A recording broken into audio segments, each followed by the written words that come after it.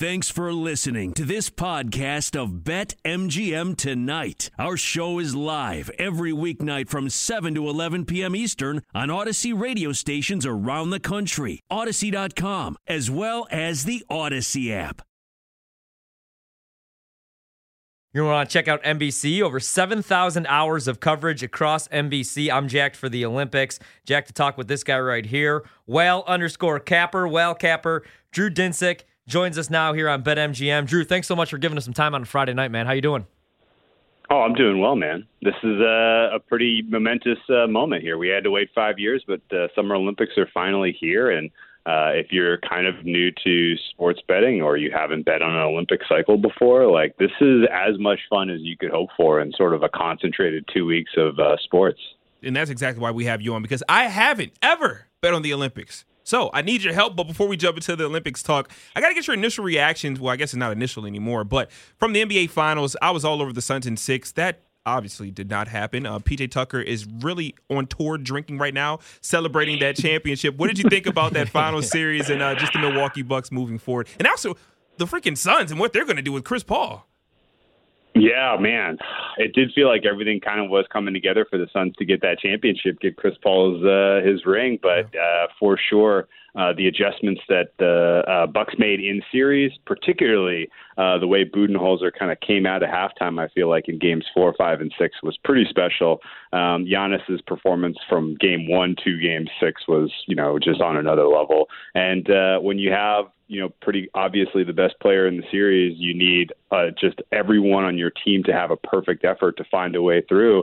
And the Suns just couldn't come up with it in the key moments of that series. And really, games 1 and games 2 going to the Suns felt right, but you break down the box score, they had a little bit of fluky shooting, a little bit of, home cooking in terms of just the free throw count. And then, game 3 pretty obviously went in favor of Milwaukee. And you felt like the momentum could swing Milwaukee's way if they hold on for dear life in game 4. And then the flip, if the Suns come away with that game 4 win, they probably then put it away in 5. So that game 4 really was kind of the pivotal game. And really Giannis's block on Aiden was kind of the play that I feel like defined that series. And, while I'm sad that Chris Paul doesn't get to lift the trophy, it is pretty cool to see that Giannis kind of fulfills the, what we all knew, which is that he's a championship level player. Yeah, I'm glad that we don't have to spend this entire offseason talking about, Giannis failing on the big stage. Drew, what are you doing with the Olympics? Let's start actually with swimming, man. That's actually what I'm looking most forward to here this opening week. Is it? In the Olympics. Oh, yeah, I love the swimming, man. It's like horse racing, Are you a good swimmer? No, I'm terrible at it. I just like watching it. Oh, okay. Any plays, anything you like as far as anything this weekend? Yeah, dude, there's a lot, and I agree with you. Swimming kind of takes center stage week 1. Week 1 really is about gymnastics and swimming. They kind of split the prime time, and they did a good job, at least for the viewers at home. They have flip-flopped when finals are going to happen live in Tokyo. So normally they, in a normal international swim meet, you would have your heats in the morning, you'd have your semifinals and finals at night. But they flipped it so that the semifinals and finals are going to go off in the morning. It'll be about 9:30 p.m. East Coast time. They will be live, which makes it a heck of a lot more fun from a viewing and from a sports betting standpoint. I mean, if these were going off in the middle of the night, I think betting interest would be pretty mild. But the fact that they'll be live at 9:30 is pretty huge. And it's an interesting adjustment. It'll be interesting to see how the athletes adjust, because it's not normal to be able to swim your absolute peak that kind of early in the morning. I think it's 10:30-ish a.m. local time that they're going to be asked to kind of, go perform at their peak, which that's a little bit of a tough ask. This was the same scenario that happened in Beijing, and obviously it's done to accommodate the North American television viewers. But I'm happy they're doing that. And, as you kind of take a step back and you talk about the way that the swimming stacks up this year, typically the United States is absolutely dominant. Like, we usually win 12 to 16 gold medals, so anywhere in the ballpark of, 24 to 32 medals overall. We usually dominate the relays. It's usually just the big, rah-rah USA kind of a, week-long crown them. But this year it is going to be much, much more competitive than normal because Australia brings one of their best teams that they've ever fielded to the Olympics, particularly on the women's side. We typically have an advantage across most women's sports because our collegiate programs are so strong. Swimming is inclusive in that, but Australia has really come on in the last 4-year cycle where they're favored in I think about 8 events and 2 of the relays. So this is going to be a very competitive meet between the United States and Australia in terms of who overall prevails. And as you kind of look at, you want to know some of the names that are likely to win gold for sure on the men's side. The star for the U.S. is Caleb Dressel. Yeah. He's likely to win at least 3 individual golds, or excuse me, not at least. He's only in 3 individual events, so he can only win 3 individual golds. That's fine with me. He'll win at least. In my opinion, he'll win at least 2. 100 fly, 50 free are almost slam dunks for him. The 100 free is a little bit more competitive, but I think he's the rightful favorite. And then he'll likely win 1 or 2 golds in the relays. So he's probably looking at a 3 to 5 gold haul here, which is huge. And he's sort of the star on the men's side. And on the women's side, obviously, the DMV's own Katie Ledecky returns to try to capture glory. And she is the rightful favorite in the 800 and the 1500. The 1500 is new. They didn't used to let the women swim the long event. Don't ask me why that was in the rules, but the women swim the 800 and not the 1500. This year they're swimming the 1500. She's favored in both. She's going to win gold in both. And then she is obviously the defending champion, world record holder in the 400 meter freestyle, defending champion in the 200 meter freestyle. But if you look at the odds right now, she's the underdog in both of those. Yeah. There's an Australian woman named Arnie Titmus who swam the meet of her life at Australian trials. She put up times that were eye-poppingly fast.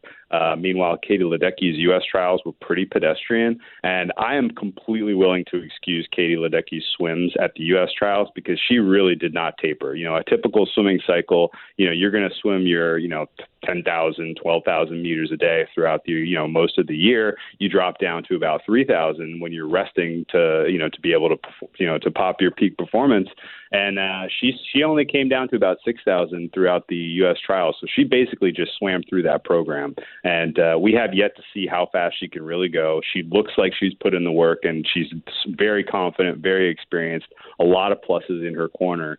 And on Sunday, we're going to get to see these 2 very, very accomplished women, both leaders on their teams, go head-to-head in the 400-meter freestyle, which is kind of like the middle ground, right? Ledecky, clear favorite in the 800.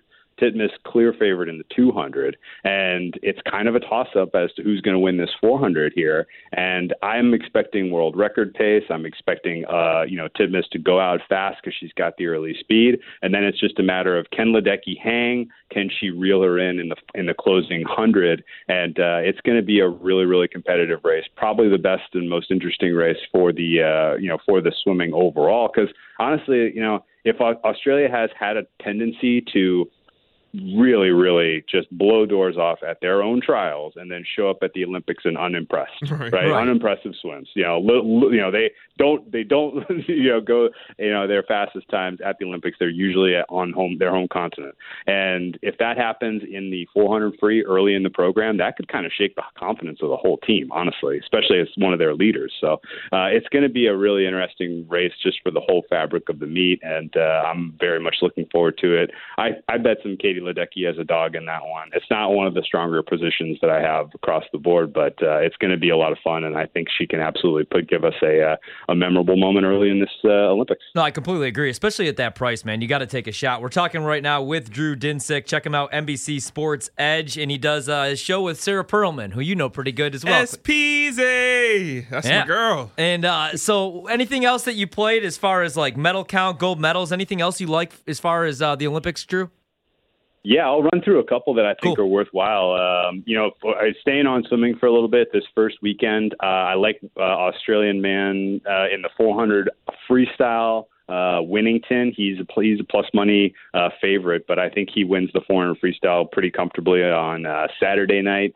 Similarly, Katinka Hozu, I don't think has much competition in the 4IM. And if you can find a market for Katinka Hozu in the 2IM, it's worth betting that now, because if she wins the 4IM, her price for the 2IM is just going to go through the roof. She could go from like minus 200 to minus 800, once people kind of get a sense of what her form is. And then, as we get deeper into the meet, I like the Great Britain Relay and the 4x200. You can get that at a dog price. There's a Canadian 100 flyer who I think is going to be pretty competitive early on here this first weekend, named Maggie McNeil, who's in the plus 350 range to win the 100 fly. She looks primed to have a great meet. And then, most of the best swimming advice I can kind of give people is, there's going to be a lot of Australian gold. There's going to be a lot of U.S. gold. And, you're going to have to kind of gauge form early on and just kind of fire away as fast as you can before the market adjusts. Because once we kind of get a sense of who's going fast in this meet, the betting market can move wildly. Like, I remember last Olympic cycle, you would see somebody as a favorite at like plus 100, and they, Katinka Hozu is a great example. She was like, maybe plus 100, plus 200 in the 2IM. She goes out, sets a world record in the 4IM on day one, and then all of her lines flip from like plus 100 to minus 2,000. So it's pretty fast how quickly things react.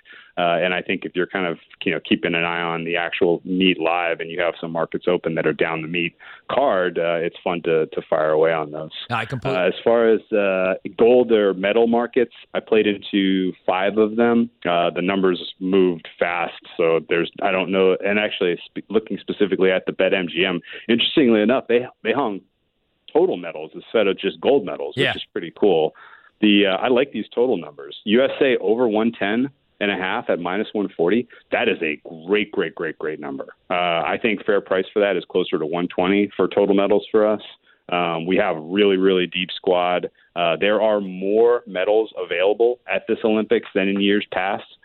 Last cycle, I think there were 307 golds awarded. This year, we're up to 339. So there is right there. There's going to be more available. We had 121 last Olympics. We had 104 in 2012. And we had 112 in 2008. And so, of course, if we have anywhere close to a normal, Olympics for our country on top of the new events that have been added, we should make that 110 pretty comfortably. So that one's a really fun play. I think Australia also is primed to have a great Olympics. This over 39.5 is interesting to me. Russia as well. Although it looks like the Russian number might be down, but that makes sense. The South Koreans, I'm expecting to have a pretty comfortable, haul here. They dominate in a couple of the off sports like archery and taekwondo, and then that one's a fun one too, because if you win a medal for your country as a South Korean, you get an exemption on your 2-year military requirement. So there's a little extra motivational narrative there for everyone who's competing for South Korea. Man, I love this stuff. Drew, I've been a huge fan for a while. I love the new show with Sarah. Everybody check it out. NBC Sports Edge, and check him out, Whale Capper on Twitter. Thanks so much, man. Hey, we got to get you back on for football. The Whale Capper. Oh, absolutely. Yeah, anytime. I can't wait for the NFL season to roll around. Best of luck, guys. Thanks, man. Appreciate it. That's Drew Dinsick. Check him out at Whale_Capper. He handicaps the NFL, the NBA for NBC Sports Bet. And now he's dipping into the Olympics, and honestly, I love that guy, man. I think I might tell every single thing he's just said. Like, did you write those down too? Oh, I got them all. Okay. I got them all. And I know what I'm doing in the break. So, and if you missed it, of course, if you tuned in a little bit late, it is Friday night. You can check out the podcast wherever you get your podcast, Odyssey. Wow. When you do it, can I leave us a review 5-star? there? Yes, you can. A perfect one, though, Wow. unlike my mother, who gave us 1 star. Well, that's okay. She probably made a mistake. She probably went back and made up for that, though, right? She said that they won't let her. No, I'm kidding. Yeah, I think she did. Yeah, leave us a nice comment. And Drew also, he always is on with You Better You Bet with Nick and Ken as well. So you can check out his work all over the place. He's one of the best, man.